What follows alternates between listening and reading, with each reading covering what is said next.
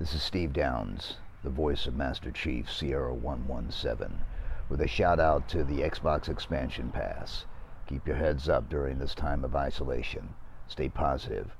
Play some games. Most importantly, finish the fight.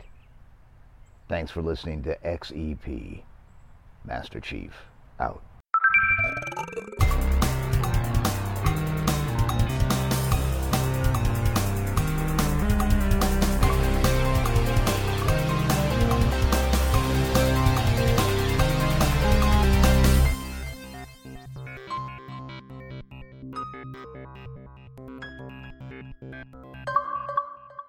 Welcome one, welcome all to episode 143 of the Xbox Expansion Pass, recorded on Friday, August 12th, 2022. I am your host, Luke Lore, the Insipid Ghost.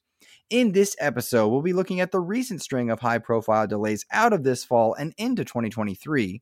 Xbox has a promising presence at Gamescom, and Modern Warfare 2 is looking to make a big splash ahead of this October.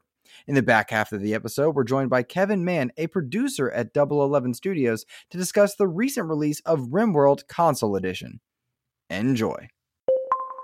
Yet another week of gaming is upon us and behind us. Welcome to XEP, discussing all things in the Gamerverse as they pertain to the Xbox ecosystem. And as I want to do each and every week, I like to start the show by offering words of kindness to those who have made my gaming week better. And this week, we send the words of kindness to two people, both in the Sea of Thieves community, for some impressive and appreciated help in connecting with others. Mr. Xbox Mike, Xbox Mick, perhaps. I'm not even sure which way he goes about it, but I always call him Mike. Xbox Mick, and of course, Captain Logan, both of whom have done a fantastic job recently in their own content creation, live streaming for Xbox Mick over on Twitch. And of course, Captain Logan's doing an Xbox podcast, the Xbox Wrap Up, and a podcast called Heel Hold Podcast for the Sea of Thieves community. Both of them have been in my DMs of late, helping me connect with different creators, discussing the recent Season 7 updates, and in general, joining me for some different sailing. And I've had a lot of fun with that. And so I just wanted to say some kind words to them, let them both know how much I appreciate what it is they do, the shout outs that they've offered XEP and myself, and in general that they make my gaming week better. So Mike, Logan, you guys are awesome. I appreciate you, and I hope you all have a fantastic rest of your week as well. As a shout out to everyone else that is listening, I thank you all so much. If you get a chance for some housekeeping this week, please be kind enough to go and throw a review over on iTunes or Spotify. It means the absolute world. I've kind of been holding steady on the American iTunes review front. We're at maybe like 81, which is really cool. Is it 81? I think it's 81, which is amazing. And I just really appreciate it. I'd love to get that number up to 100.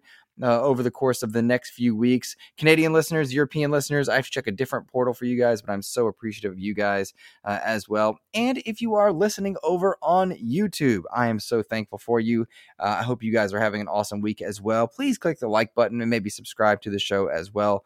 I appreciate you guys as always. Well, we've got plenty of news for this week, and I'm excited to be coming to you on a Friday. As it stands, my weekend ended up being very crowded with some upcoming interviews for you guys. Of course, we're talking to Kevin Mann, discussing RimWorld Console Edition, which is a really neat console port of a pretty high-profile PC game. He's joining me in this episode, and I've got some dope stuff coming in the episodes to come in the next few weeks, which I'm really excited about. I know at one point I talked to you guys about having people from Turtle Beach and SteelSeries on. Looks like the Turtle Beach people had some changeover in personnel for who was planning to come on the show, and I don't know the details on that. It sounded like it was stuff that I wasn't meant to be privy to anyhow, but that's getting delayed, unfortunately. SteelSeries also asked to wait until after Gamescom stuff calms down and they announce a few more things. But I'm still stoked to have the people that I'm having come on, but I don't want to jinx it just yet. So we'll cross our fingers for it. Nonetheless, let's talk some news this week. Xbox is returning to Gamescom in Cologne, Germany this year. They talked about having some pretty impressive plans, all things considered. They'll have virtual meet and greets. You, of course, can sign up through FanFest as well. But they're planning to have a 6-hour live stream to coincide with their coverage, the games, the demos that they're going to be bringing to Gamescom this year. Pretty exciting stuff, all things considered. This event's taking place on Thursday, August 25th. From 5 a.m. to 11 a.m. Pacific.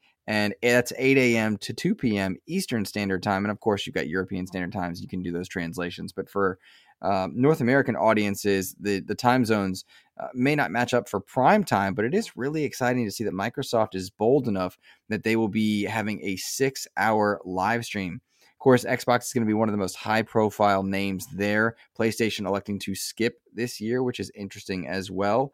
I'm excited to see just why they think they can justify a 6-hour live stream, who it is that's going to be coming on to the show. They've talked about bringing demos of games like A Plague Tale Requiem and the upcoming Pentiment, which a lot of people are very excited about. The booth in Cologne, Germany is also going to have Starfield's companion robot. They're going to have meet and greets for games like Sea of Thieves, Park Beyond, I believe Grounded as well. And they're bringing a pretty impressive games lineup outside of just those titles. Also, if you look over on Xbox Wire, they kind of list them all out. You kind of got the mainstay first-party stuff from Pentiment to Age of Empires, Sea of Thieves, Grounded, Flight Sim. But a lot of third-party games are going to be playable at Gamescom and spotlighted as well. And this is just what they are announcing. Plague Tale Requiem, Disney Dreamlight Valley, Gunfire Reborn. That game looks cool. Incluinati. I tried to say that before we had the show. Before I practiced that word. I can't pronounce it. It's a struggle for me. Last Case of Benedict Fox, which a lot of people have kind of changed my mind on. When I first saw it, I believe it was at E3. I wasn't overly thrilled by it. A lot of people are really excited about it, and I'm starting to come around. Shout out to Dr. Mo for always putting my eyes on that one. Lies of P, Lightyear Frontier, Planet of Lana, and You Suck at Parking will all be on display as well. I like seeing that the third-party games are getting a good spotlight. I think it's a very healthy thing for Microsoft to do at their booth as much as possible, particularly with all the discussions of late as to, building third-party partners, blocking games from appearing on competitor services. PlayStation was reported to be blocking games from going on to Game Pass, which, as a quick note on that, I saw a lot of people really outraged on it, really angry about it, and I didn't take that tone of it. I felt like it was very much business as usual. If Microsoft is paying to complete a game or to do the publishing rights for that game, they wouldn't want that to appear on a competitor's service, be it Epic Games Store or PlayStation Plus or PlayStation Now or any of that. They wouldn't want it to appear onto those platforms for a good bit. So when I saw that Sony was doing that, as that was revealed in different court documents, I wasn't terribly troubled by it. It makes sense to me. If company A is willing to pay for exclusivity rights, the onus is on company B to either incentivize that client to say, hey, don't do that, come to us, or to pay for their own exclusivity rights and open their wallet for that. It's all a matter of how the business wants to be done. And I saw a lot of people commenting that, well, if Microsoft's playing fair in that realm, Sony should play fair. That's not how business works. That's just not how it goes. And it's up to Microsoft to do the best for its fans, as it is for Sony to do the best for their fans. And we should be voting with our dollars and support as well. Take that for what you will, but I round that back to saying I think Microsoft's doing a good job at building its own catalog and portfolio to incentivize clients to come to them, and they're doing a good job in bringing stuff for the future. And I like seeing them strengthen their own third-party relationships. There are times where I'm like, yeah, they should have opened their wallet to make sure this game doesn't go exclusive or does stay exclusive, etc. But at the end of the day, it is what it is, and I wasn't surprised in the slightest to see Sony doing that to their platforms. And I have to imagine when you look at games like Inside or Limbo or so many other titles that have launched, Tunic being a recent example, launched onto Xbox exclusively and then later ended up on PlayStation. To me, it feels like that's going to happen. Microsoft probably paid to have a certain window of time, keeping it from going on to PlayStation Plus, right? Death's Door is another one where I think they've probably done that. I like seeing Microsoft strengthen its third-party relationships, and to loop it back to the Gamescom idea. Yeah, I love seeing that they're spotlighting third-party partners as well. They're also going to be having different things go on during this 6-hour event, including demonstrations of the new Xbox app on Samsung smart TVs. That's cool. That's exciting to see as well. But I'm still curious how they're going to fill 6 hours worth of a live stream, if that's going to be interesting, if that's going to be worthwhile. I've seen Xbox showcases that have done a fantastic job spotlighting games in a really tight quarter. We've also seen the Inside Xboxes where they had uneducated and frankly lackluster interviewers on Twitch trying to ask developers questions that they had not had a chance to prepare for, or clearly these interviewers hadn't really researched the game. And as someone who prides himself on doing just that, it really bummed me out to see that. So I'm curious to see what Microsoft delivers in this live stream. I need to be careful myself that I don't call it a showcase, because they are not talking about that. And we often do a bad job at planting expectations on something that hasn't been set by a creator, and we want to be careful not to do just that. They're not promising the world with this 6-hour live stream. I shouldn't expect the world. I'm trying to keep in line there. But I will give them a wonderful shout out. Something that Microsoft continues to do is highlight accessibility via adaptive controllers, et cetera, et cetera. Apparently in the Gamescom booth, adaptive controllers are available upon request, as is wheelchair accessibility. And there's going to be easily identifiable American Sign Language, British Sign Language, German Sign Language interpreters, as well as here to help staff available to help players with any and all disabilities that still allow them to be in the premise or on the premises. So that's cool. I think that was kind of a neat thing to happen. They also had some PR speak about like being climate conscious, but I don't think that's overly relevant. Nonetheless, I'm stoked to see how they're going to be managing this 6-hour event. That really comes down to it for me. We've seen Jeff Keighley come out in a couple different social spaces discussing that there's a lot of surprises in queue for Gamescom that people should get excited about. And Xbox has also said there's more to come. But again, I go back to my statement from 2 minutes ago, manage expectations. Let's see what we're going to get. I don't think you're going to see Perfect Dark on display or the Initiative, but it might be a cool time to see some Fable footage or footage from some of the European Xbox studios or whatnot. But who knows? I'd be willing to bet you get some Starfield content, some Redfall content, that kind of stuff.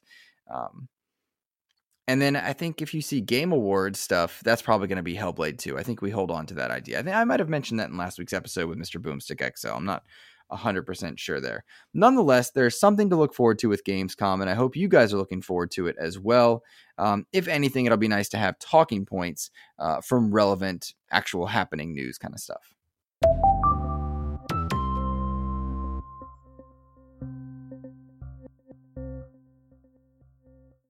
Next up in the news, we've got several games that are hitting the delayed status, moving out of this fall and into 2023. Among the most high profile are The Legacy of Hogwarts and Midnight Suns. And I want to talk first about Midnight Suns. This is a title that's been delayed for a second time. We do not have a clear release date from Firaxis about their tactical RPG. This was something that kind of came to light in a Take-Two earnings call, and they wanted to make sure that Firaxis and 2K deliver the best possible experience for fans. It's expected to arrive later in the fiscal year, which means before March of 2023.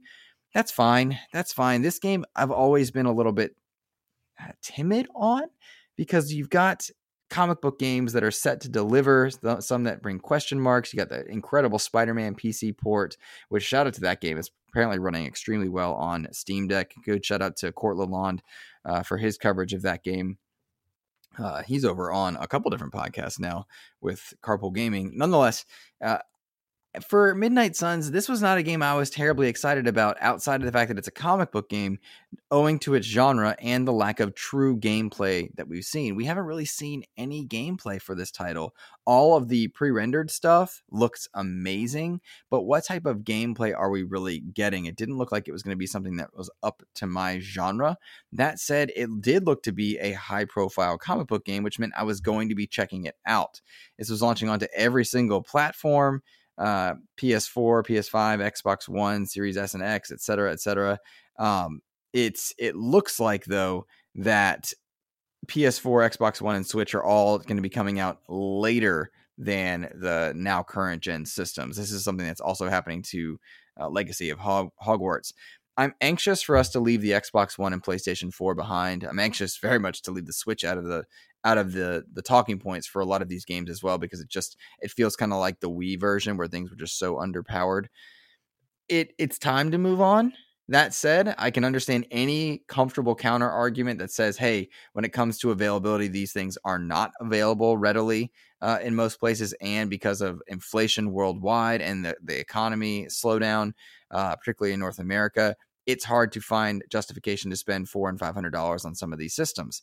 I can understand and respect that discussion. I appreciate that argument and I acknowledge it. However, these systems came out in 2020 and we're now in 2022 or almost to 2023. I think it's time to leave the PlayStation 4 and the Xbox One behind, especially in the Xbox community. But with Microsoft's contributions to legacy platforms and not wanting to leave anyone behind, making sure they've got backward compatibility, I don't see that happening anywhere soon. As far as Legacy of Hogwarts is concerned, this came out in a statement today, August the 12th. Goodness gracious, hard for me to talk today. They put out over on Twitter, along with a video from their community manager, saying that Hogwarts Legacy is being delayed to February 10th, 2023 for PlayStation, Xbox, and PC. The Switch version of this game, which I didn't even realize this game could be on the Switch, is delayed indefinitely until a new release date is revealed soon. So I'm really curious to see what it is that Portkey Games is putting together. I have to imagine that WB said, hey, is this going to be Gotham Knights or Hogwarts? And they chose to delay Hogwarts. And I think that was the right choice. The Harry Potter franchise cannot afford to flounder right now, whereas anything with Batman labeled to it, that's going to have interest no matter what. Regardless of what your thoughts are on Gotham Knights, you guys know that I'm very much anticipating it.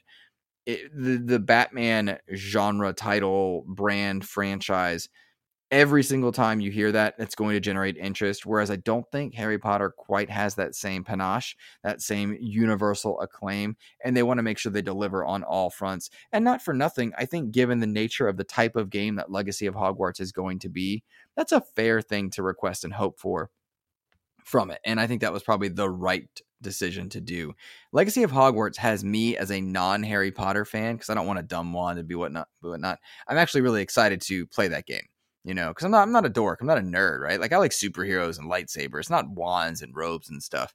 I'm jesting. It doesn't even sound funny when I'm trying to say it, but you get where I'm going with it. Like, I'm excited for Legacy of Hogwarts, and I'm bummed for anybody that was stoked for it. That said, I think of the two WB games, that was probably the right one to delay. But it kind of hurts, right? Hogwarts and Midnight Suns both leaving fall. You can think about all the other high profile things that have gotten out of the way for what was otherwise going to be a now crowded fall. Avatar, Mists of Pandora, I think it was. I was so excited for that game. That was one of my top 3 most anticipated. That has vacated the fall. Of course, Redfall and Starfield got moved, and then recently Gollum got moved as well, and that was the right call. Gollum looked pretty rough. So it's just kind of a bummer for people that were looking forward to it. But as always, I mean, we remind ourselves we can't complain about things being delayed when we're also saying, hey, please don't crunch. We can't complain when developers take time off or take time to recoup themselves to make sure they don't burn out, and then complain that we don't have content. There are plenty of games out there. Most of you that are listening to this show are likely Game Pass subscribers. There are consistently new games, big and small, showing up in Game Pass. Give those a chance. And if your game got delay that you were really looking forward to, tweet some words of encouragement to that dev. Let them know you're still there supporting. I think that's an important thing that we often forget to do.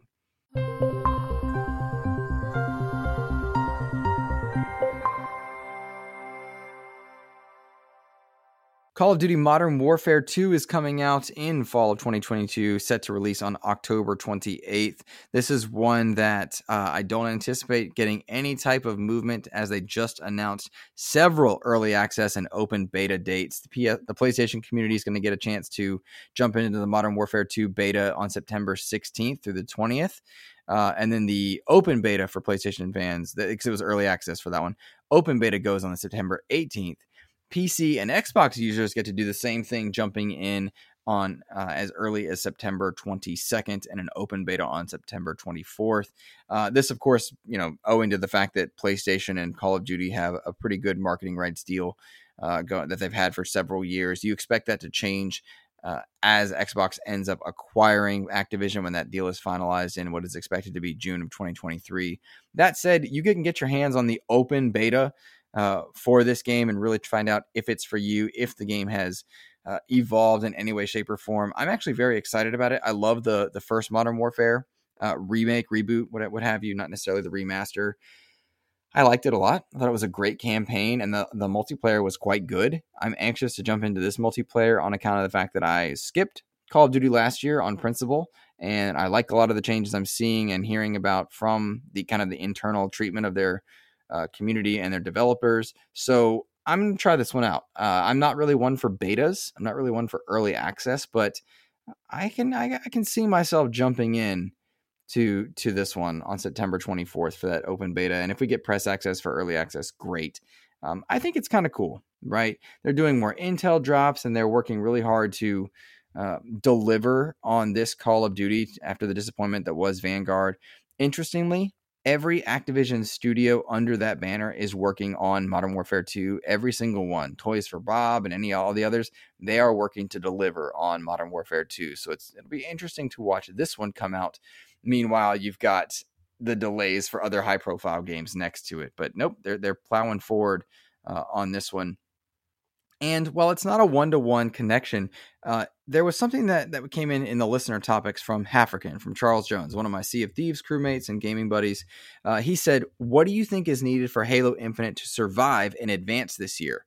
And I bring this up next to Call of Duty because Call of Duty is going to be Halo Infinite's primary competition in the first-person shooter space. I think Destiny kind of exists on its own in its own realm because it's a different type of game, whereas Halo and Call of Duty are consistently pit against one another, particularly Modern Warfare as the genre.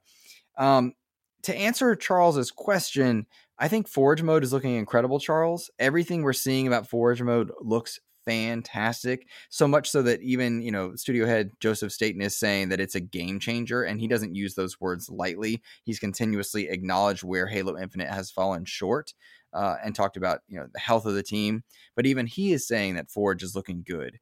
If they can get Forge to launch well alongside Season 3 of Halo Infinite, alongside the campaign co-op of Halo Infinite, alongside Project Tatanka, which is the Battle Royale version of Halo Infinite, then I think you see a very healthy return for Halo come fall. My hope is that they launch it in November, give time for Call of Duty to hit, have its moment 2, 3, 4 weeks in the spotlight, and then give the late November window to Halo Infinite.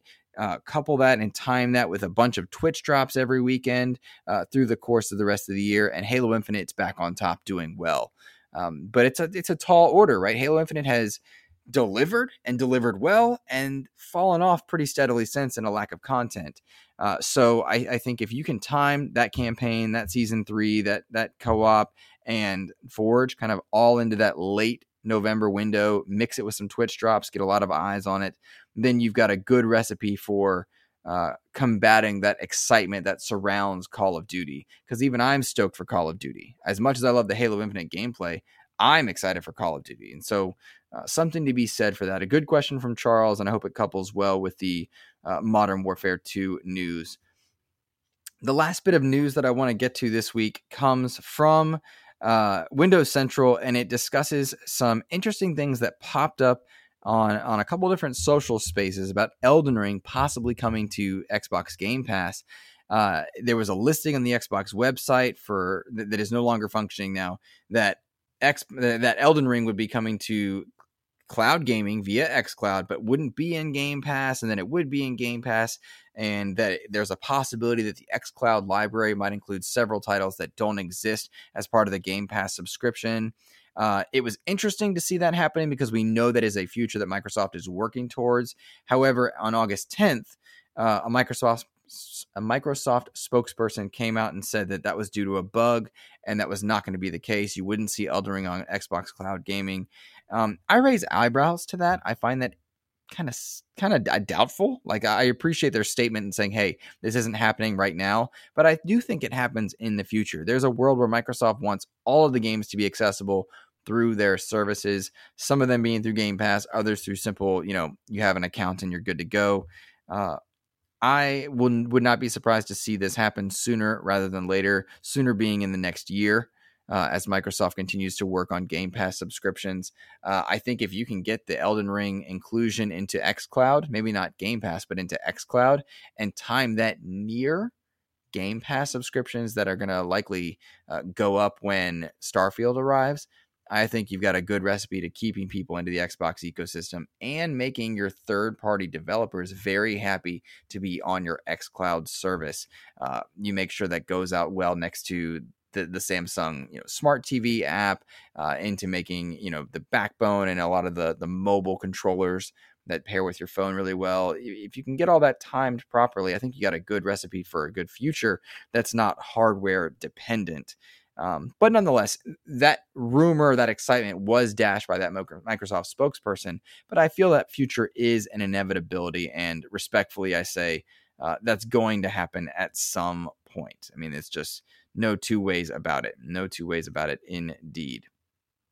Let's see. Let's get to another question while we're rocking with listener mail here. This one comes from Elu over at Season Gaming. He says, how excited are you for the Cowabunga collection? Elu, I'm so stoked for that game. I've really developed a lot of love for the Ninja Turtles since kind of we knew this game collection was coming. I loved Shredder's Revenge. Of course, I got to interview the devs there. And if you notice, way back in March, for any long-term XEP listeners, I interviewed the executive producer, Stephen Frost, on Cowabunga Collection. This is a game I'm super stoked for. I encourage you guys to go back and check out that episode. It's really good. I had a good old time with it. This is one that I'm super excited to just play. I really want to play through the TMNT 3 Radical Rescue on Game Boy. I really loved that game back in the day, and I have a lot of fun with those brawlers. I wish my gaming crew played more Shredder's Revenge because it's just fun, and the Ninja Turtles are really cool in a fun way. A lot of good comic books. I've had a blast with them, and so I encourage anybody to check out this collection. I've struggled actually to get up with PR for Konami. That website is eternally down and difficult to use, so I don't think I'm going to have early access to that one, and that's fine. I'm going to be swamped then anyway with coaching soccer again, so we'll see how that goes. But yeah, man, I'm stoked for it. The next question comes from Mr. Kyle Stevenson, co-host over on the Trophy Room, a PlayStation podcast. He wants to first apologize for Mr. Badbit's behavior towards me. Thank you, Kyle. I appreciate it. It's nice to see someone professional from the Trophy Room, from such a wonderful podcast, do so well despite Mr. Badbit.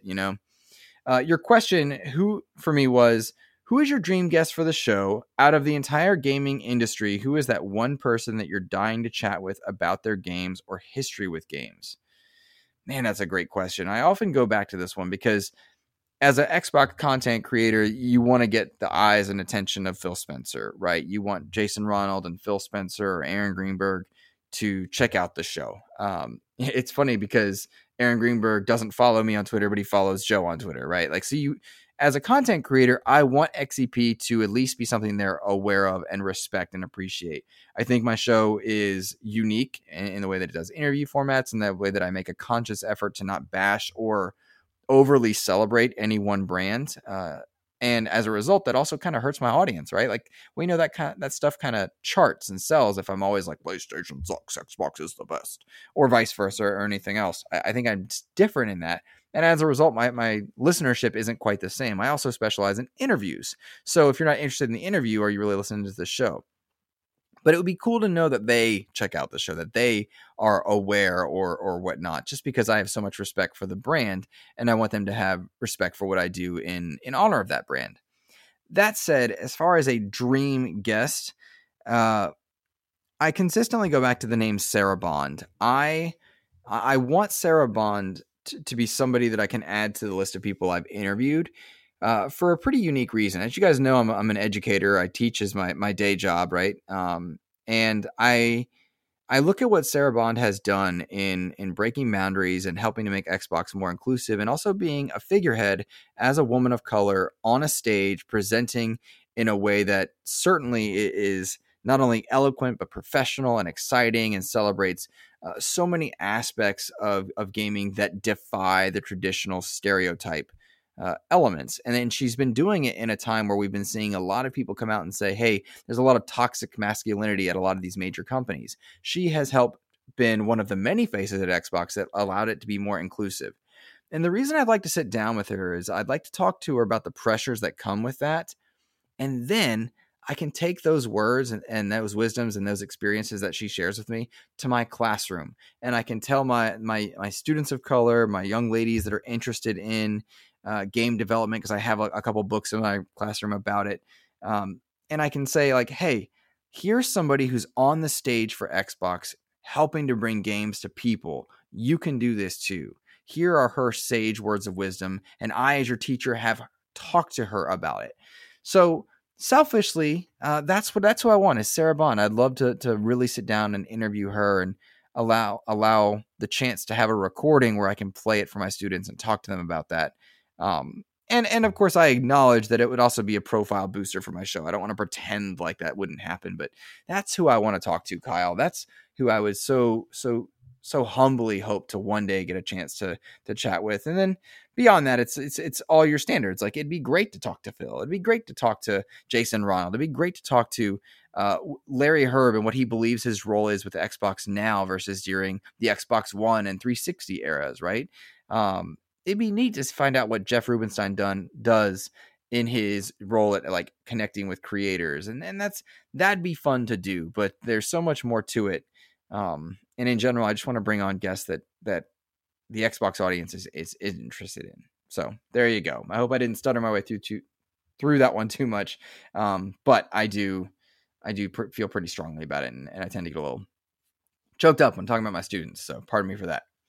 Let's go with this next question from Mr. Blaze Knight. He says, Xbox has some great features like quick resume and smart delivery. What are some features that other consoles from any generation have that would make Xbox just a touch nicer for you? That's a great question. I would love for the Xbox Series X with its disk drive to just be able to play any disc from the Xbox Pantheon, regardless of licensing or whatnot. Currently, the backward compatible program doesn't work that way, but it'd be really neat if they were able to get an emulator running on Series X to allow it to just play a disc from any Xbox generation. I would love that, because there are a lot of games that are not backward compatible that I have to play on my 360 that I would love to just be able to put into my Series X and go. I don't think they would invest in that kind of emulation, given that the Series S doesn't even have a disk drive, but that's one of them. I thought about the DualSense capabilities, that controller element being in the Xbox kind of area, and you can mimic that with whatever it is that the Switch controller has. You remember you shake the ice when you play 1-2 switch, that kind of thing. But Xbox has had that, and I think a lot of the controller gimmicks don't really play out. I'm not really terribly impressed with the DualSense. I don't think it's that great or revolutionary, which I hate saying because it sounds like I'm lambasting it. I'm not. It's a cool feature. But to me, the greatest advancement in controllers has been back paddles. Like, to me, that's what I want. I would really just like back paddles to become standard non-assigned buttons for every major platform. And then from there, you can assign them, because it has made a world of difference using an Elite controller in any number of games, because I'm not wearing my thumbs out. I'm just kind of pulling on the controller with my back fingers. That said, I shouldn't have to pay $200+ to get an Elite controller to do that. So I would love to see back buttons come to controllers universally. I think that's something that we really do need for sure. All right, last question comes from Mr. Famous Seamus. He says, I tried Power Wash Simulator and really got into it. What mundane activity do you find more fun in games than in real life? Oh, man, that's a good question, Seamus, and I'm actually going to wait and think on that one for this week, and I want to pose your question to everybody that listens to XEP. What do you guys find as a mundane gaming activity that you think is way more fun in a game than real life? And part of me jumps to like Animal Crossing, where you garden. I don't want to garden and be sweaty outside, but like it's cool in a game like that. Maybe that's a good answer, Famous Seamus, but I'm curious to the rest of you guys. Like, what is it for you that's mundane in real life, but in game you're like, yo, this is what I'm down for? Good question there. Alrighty, guys, that's going to be it for me. I recorded a little bit early this weekend because if the schedule holds, I'll be talking with Miles Dompierre on Xbox Chatterdays, and I've got 2 other interviews this weekend that you'll find out about in later episodes of XEP. I'm also returning to work come Monday. We are beginning teacher work days, and then students arrive 2 weeks from then, which is really exciting as well. But my schedule will change just a bit. All right. That's it for me, everybody. Enjoy this interview with Kevin Mann from Double 11 Studios discussing the console release of RimWorld. I think you'll have a blast with it. Take care, everyone.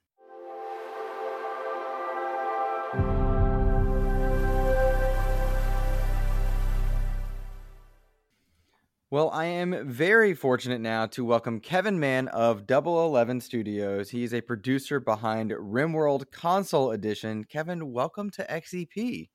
Yeah, thanks for having me. It's really exciting. I'm excited to have you on. I've been looking at footage of RimWorld. I've been studying RimWorld since we found out we were going to be talking together. And this game is wild with a ton of depth, and I'm anxious to get into it. But if I'm correct, the console edition is a port from a PC title from all the way back in 2013. Is that right? Yeah, it's really interesting because RimWorld's had a really varied life on PC. It kind of released in early access, and then as those games kind of do, it grows and develops with feedback, and it just increases the mechanics of it, and it's just built and built and built and got more and more popular over the years. So it constantly feels really fresh, and I think that was one of the challenges of bringing it over to console, like keeping up with how fresh the PC version feels. I'll confess I'd never heard of RimWorld until the console edition, and then upon like studying it, this game seems to have a massive community, but I struggled to even figure out what actual genre you guys would classify it as. Is it a 4X game? Would you call it a colony sim? What do you guys call it internally at Double 11? Well, internally, we refer to it the same way, like Tynan, the game designer of the PC version, the way he refers to it, which is a story generator, which is a difficult. It's kind of strange to think of a game as a story generator because then you think about how interactive it is. But I guess at its core, it's a colony simulator. But because it's driven by this AI storyteller, it just creates these incredible experiences for a player. So it's got elements of 4X, but the story is really the focus of it. So you're always kind of fighting for survival. You're building bases, developing relationships. There's like there's pets and animals and farming and just relationships between different colonists. It's just got this massive depth of a simulation. I think Tynan says the inspiration for it came from games like Dwarf Fortress, and it's got like a sci-fi western theme to it. So it's really fascinating game. It is fascinating. The amount of intricacies that take place in this game blew my mind. You're having to give your different characters bed rest. You're having to see if they can cook. Some of them have skill attributes that mean they are or not willing to participate in violence. There is a lot to consider in this kind of game, yes? Yeah, and it's really incredible because each of the players, each of the colonists that you have that kind of crash land on this planet with you, they all have real unique personalities, and they're not like the type of characters that you might expect on a game. So you don't always end up with like a soldier or a mechanic or a cook. Sometimes you end up with like an accountant or a journalist or like somebody who's had like an horrific childhood background, and all of that kind of builds into who the person is. So when you're trying to give them orders, the way that they react and respond all is based around their mood, their background, their relationships with other people. So it really makes you fall in love with each of the different characters. So you feel a loss when you lose them. You celebrate the victories when you see the relationships grow, when you see them achieve things. It's really engaging from that point of view. With a learning curve that's as high as it takes to play a game like RimWorld, certainly that you guys had to do a lot of. I use the word translating, but I'm thinking like when you look at the PC version and the amount of buttons at your disposal and the navigation of UI to get all of that intricacy into a console edition, that would seem to me to be a very daunting task. It seemed like it at the beginning. Luckily, Double 11 has got a lot of experience of doing this kind of thing. Maybe not to the depths of complexity of RimWorld in this particular style. But one thing that we always wanted to do is make sure that whatever we're bringing over to console is the full experience. My background is I kind of ran my own company that took comic books and turned them into digital media. And part of that was giving people an experience no matter where they want to enjoy that experience, and that's as perfect as possible and as full as possible. So when I came and joined Double 11, I wanted to bring that to Double 11, that kind of experience of, it doesn't matter where somebody wants to experience something. It needs to be the full experience and optimized for that platform.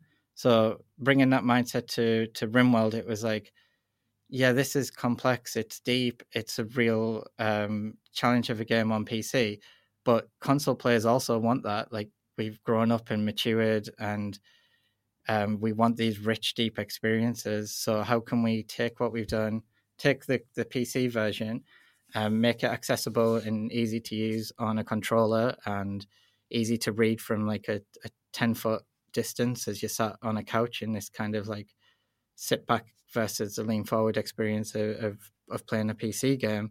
Like, how can we adapt the way the game works to just keep that full experience and not lose any of the simulation, any of the depth? And that was a real challenge, but I think that's what made the working on the project so exciting. Like, how can we do that for something just as complex and like heavily PC UI driven game?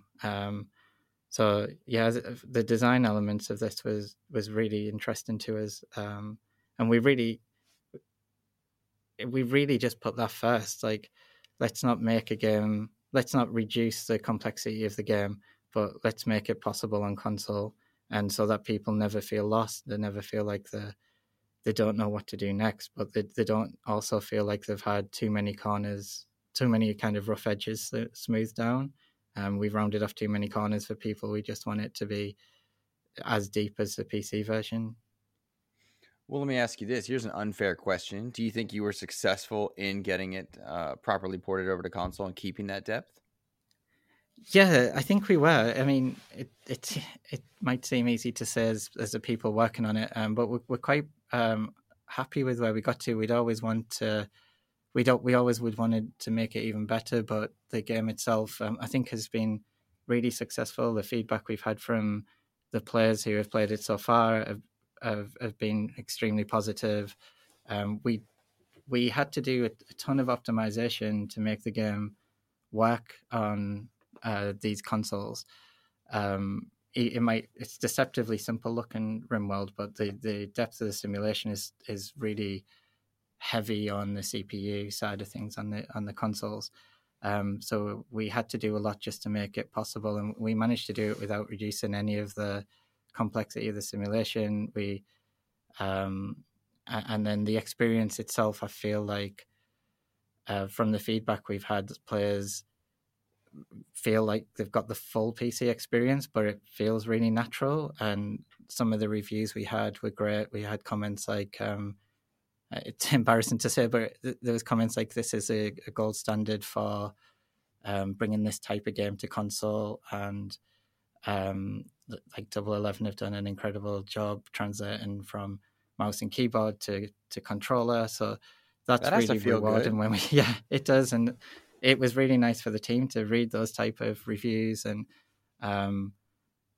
just see how well their hard work had paid off, and people kind of saw what we did. And we spent so much time prototyping and testing and gathering quick feedback, that to see that play off and to see people enjoy it has been really rewarding, and we just we're really proud of that.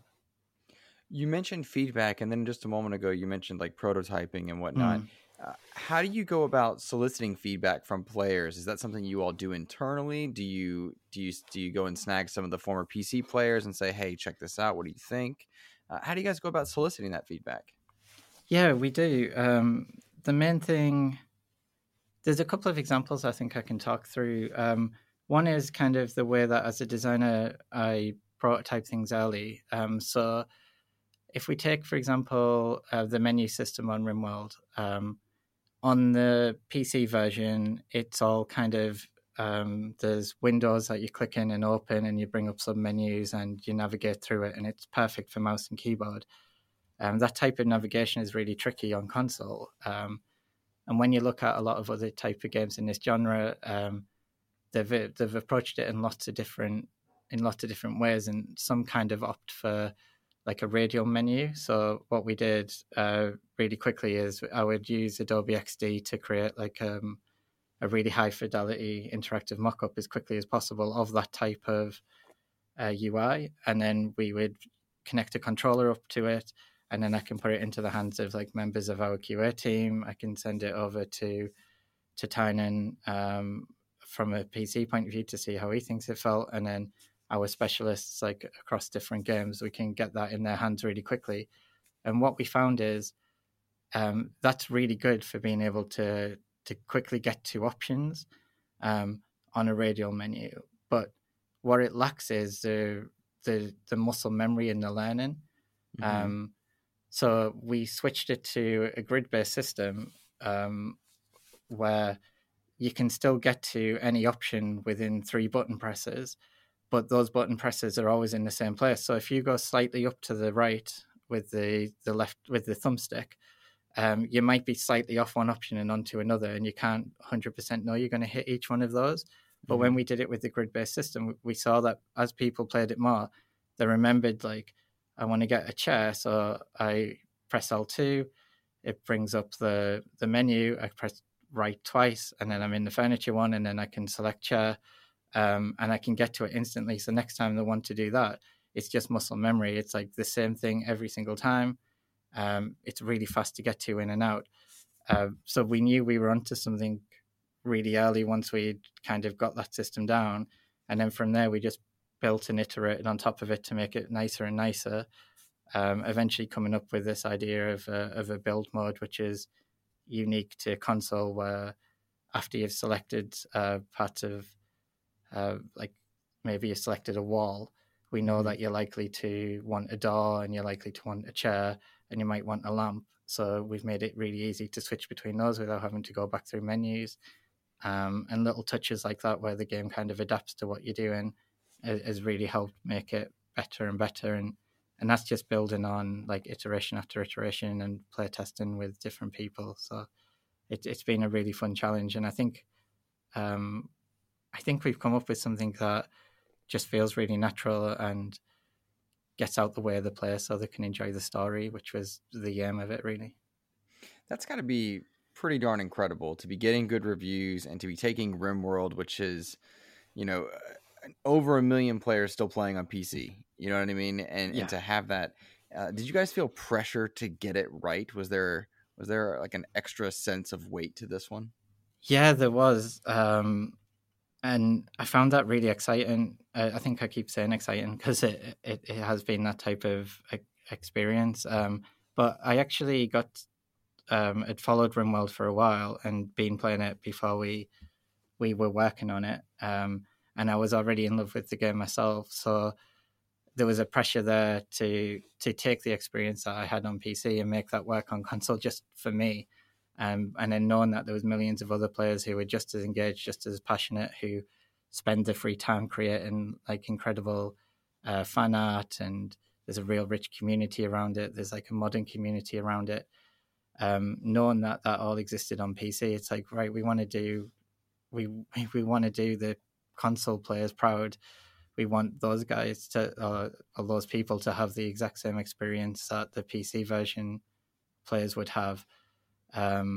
So that weight was kind of on us, but it was also really exciting to think about it that way, because I think a lot of people do think about these type of games on console and think of console players as people who want like a simplified experience, maybe a bit more casual, but we know, because we're console players in the main as well, that we want that parity experience with PC.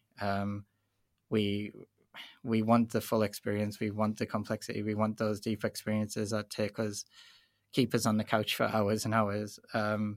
So we were under pressure to make sure that came across as well. And we'd worked on other games like Prison Architect and Rust that has like passionate communities as well. And that kind of helped us realize like players want a parity experience. They want to be engaged with they want to be engaged with the developers. They want us to be open about the way we're doing things, how the post-launch patches are working, that type of thing. So yeah, it was a lot of pressure, but it makes what you do exciting, and yeah, really lucky to work in this industry. That's really cool, and I chuckle because you guys had to contend with so many things, and one of the fascinating things about RimWorld and its populace is that like content's still coming for it. And we had a listener write in asking, and this was Antonio Guillen, he goes by Hypecaster. He was super excited about your game, and he asked, because the game is so beefy, could you talk a little bit about the royalty DLC, or if any new DLCs are coming in future? And separately from his statement, my research said something like there was a DLC coming out before you all announced the console port, and that's why it didn't get translated. There's still content for this game, right? Yeah, there is, and the PC version updates regularly with new content. It's been supported ever since. There's a team working on that version all the way through. So things like bug fixes, quality of life improvements, that type of thing we can bring across. But when we started to evaluate the game quite a long time ago, and the development has took a long time. Well, a number of years, and at that time we knew that royalty DLC was out, and we'd been planning around royalty and the core game, and we thought that that was like an extremely rich experience that players would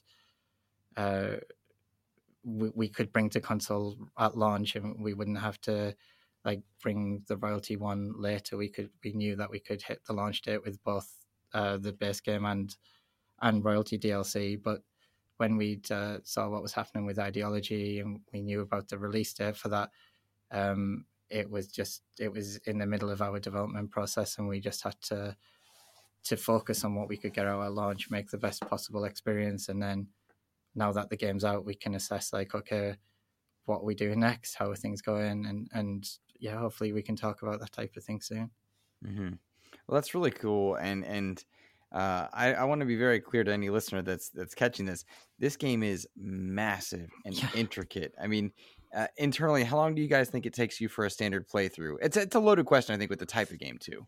Oh yeah, I mean that's one of the biggest challenges that we had. We obviously, with all games, you have a QA team, and you would, if it was something like Minecraft Dungeons, you've got very distinct levels of players go through them. We take different approaches to those levels to make sure that, because it's kind of like semi-open as well, Minecraft Dungeons, but the way that game works is there is like a path of completion. And then with something like RimWorld, because at the core it is a story generator, and you don't really have to strive towards a competitive end. You can live out this you can just live out years and years within the game, build up your colony, trade, move, develop relationships, research, and so you can put in hundreds and hundreds of hours without touching all of the mechanics.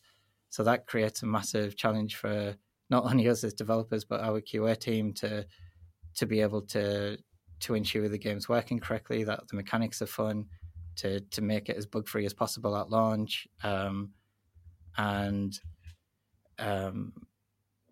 yeah, I can't even imagine the amount of hours the QA team have put in on their games. So it's been a challenge because of that. And there's quite funny stories in terms of the development, which is like, as I was doing the designs of stuff, we were working on features for quite a while, and we developed the way that the UI works and the way that the screens work. And then like one of the developers would pop over and he'd be like, "Hey, have you ever seen this screen yet?" And we're like, "Whoa, we've been working on this game for a year and I've never seen that screen before." So then you have to come in and like, okay, how do you adapt that to PC for console? Have we missed anything else? So yeah, it was exciting working in that manner, but it's definitely a super deep game. And I think before I was working on RimWorld and just playing it for fun, I think I'd put 50 to 60. I think my Steam said it was 62 hours. And I hadn't touched the caravan mechanics of the game. I just stayed within my own colony. So I'd missed like an entire whole section of the game. It just totally unaware. And that was like 60 hours in. So you can lose hundreds and hundreds of hours on this game. Yeah. Would you say that it's relaxing to play or intense? And that seems, again, I know there's a lot of like, you could take this either way, but you put 60 hours in, barely touched, some of the major mechanics. I sense a lot of players are likely doing the same thing. They're focusing on their niche part of the game. But I'm wondering if this is like something you sit and, relax yourself into, or are you like on the edge of your seat trying to manage so many different things? I think the game's really smart that way. Like the way that it's been designed, it kind of lends itself to both play types. You can change the game has a UI storyteller, and that storyteller analyzes the situation that you're in and determines like which events they think would be best to make a story, and then create those events to kind of facilitate drama or tragedy or even comedy within your colony that you're playing. So things like pirate traders can come. You can get attacked by a massive group of like killer squirrels, and you can have traders come. You can have relationships. You can have like disease, and you get like quests and all of that type of stuff. And the storytellers are driving that experience for you.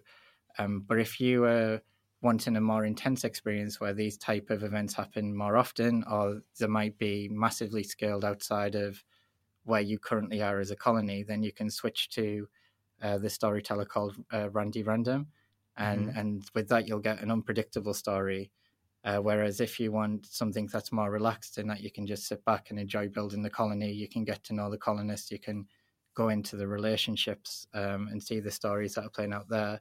You can switch to Phoebe, and Phoebe will give you enough events to keep the game interesting, to keep it a challenge, to help like kind of develop the story, but they'll be less frequent, there'll be more breaks in between, they'll be more manageable based on what the game knows like your colony's at.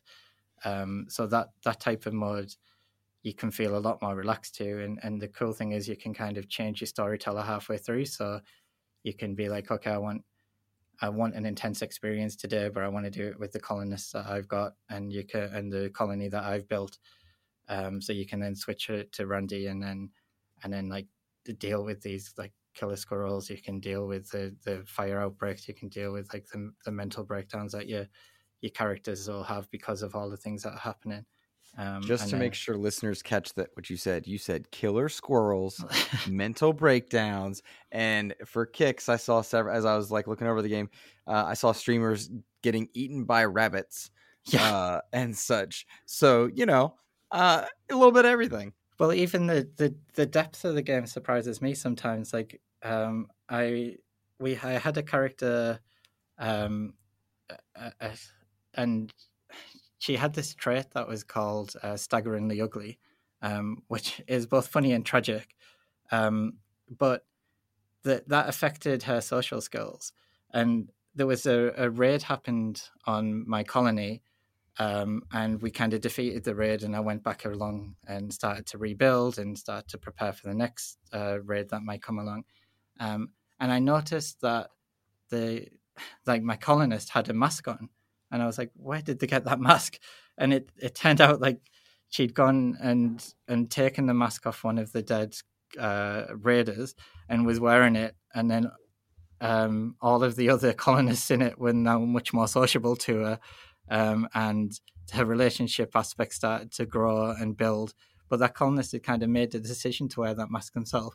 And it was kind of heartbreaking because he had this like super intelligent colonist who was head of all of the research. They were building and just like kind of helping create this like utopia I was hoping to be a utopia for my colonists, but felt that she had to wear a mask just to fit in.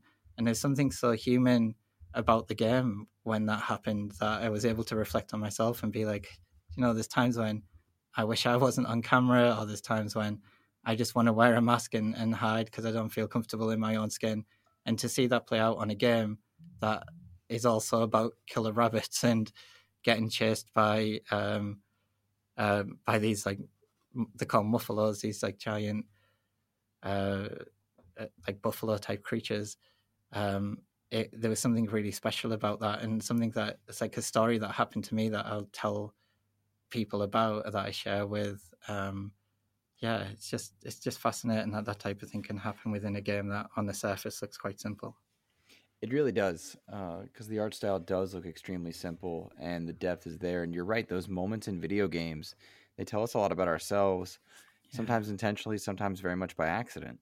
Yeah, exactly. And I think I was talking to Tynan, and I'd seen him on a few interviews as well talk about this, about how the simplistic style of art, he sees that as it lends itself to the storytelling, because it allows us as players to project our own kind of model on what we're seeing and how it plays out. So when we see two people falling in love and trying to rescue the other one in a battle, or they might have like been caught in a trap, like seeing that rescue play out, the simplistic graphics help you fill in the blanks and really tell that story yourself. And then when you share that with other people later, you're filling in all of these ideas around what was playing out within that story. So it's really cool. That's really neat. I mean, that's just fun. And you mentioned some of the player feedback earlier. It seems like it's been largely very well received. Yes. Yeah, it has, and it's been nice to see it too. Like, people seem really enthusiastic about the UI and the control schemes. There was nice comments about people being like, would say that they were skeptical about this type of game coming to console, but after seeing some of our videos and getting hands on the game, they were really excited for it and really happy with the way it came out. The player feedback has been really, really good. You can see it kind of on Twitter and on Reddit, and on the kind of the RimWorld unofficial Discord. It's like hanging out in those places and seeing how people are enjoying it has been really rewarding. That's really cool. Before we go, and of course we're going to plug the game again, I did want to get a little bit of background on Double 11, just because you guys have a pretty cool history in terms of reach and the types of games the studio has worked on. Just in looking through, it was things from Prison Architect to Limbo, Minecraft Dungeons, Crackdown 3, and I mean, you guys really have had your hands on a lot of different games, a lot of different types of games, many of which that are Xbox adjacent, others that are on other platforms. And I know I've played several of them based on your work. You guys have a pretty high profile set of gigs for a 100% indie studio. Yeah, it is incredible what like Lee, Kim, and Mark, the CEO, the financial director, and the operations manager has built, or the operations director, sorry, have built. It's a funny story in a way, because when I started my own company, it was in the same building as Double 11. So I saw those guys kind of grow and build the contracts around while my company was growing. And then I actually moved into an apartment that overlooked Double 11's offices, and I could see the poster for Limbo on their window.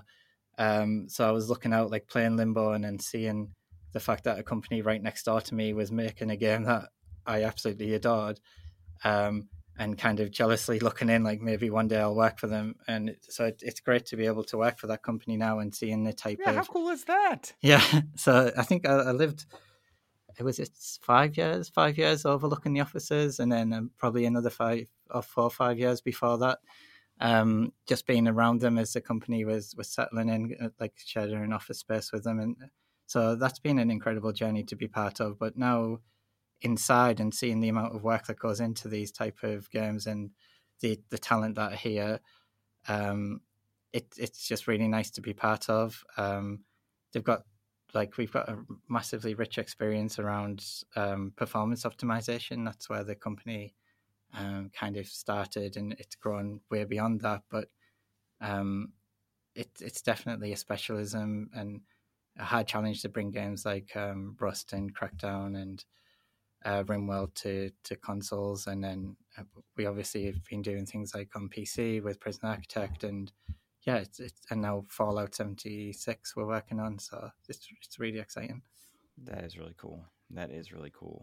Well, I don't want to take up any more of your time, but I would like to ask you to let people know where, and this seems obvious, but where RimWorld Console Edition is available, and any socials you'd like to plug as well, where they can find you and be part of the conversation. Yeah, so RimWorld is the console edition is on the Xbox Store. You can find it there.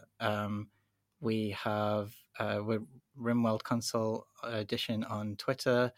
We're obviously on Facebook. Double 11 are also on Twitter, and we are really active on the Reddit. So there's a RimWorld Console Reddit.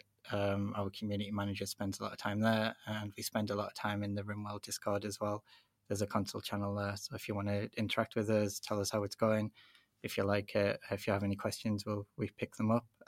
We definitely take feedback as we start to plan out kind of future patches.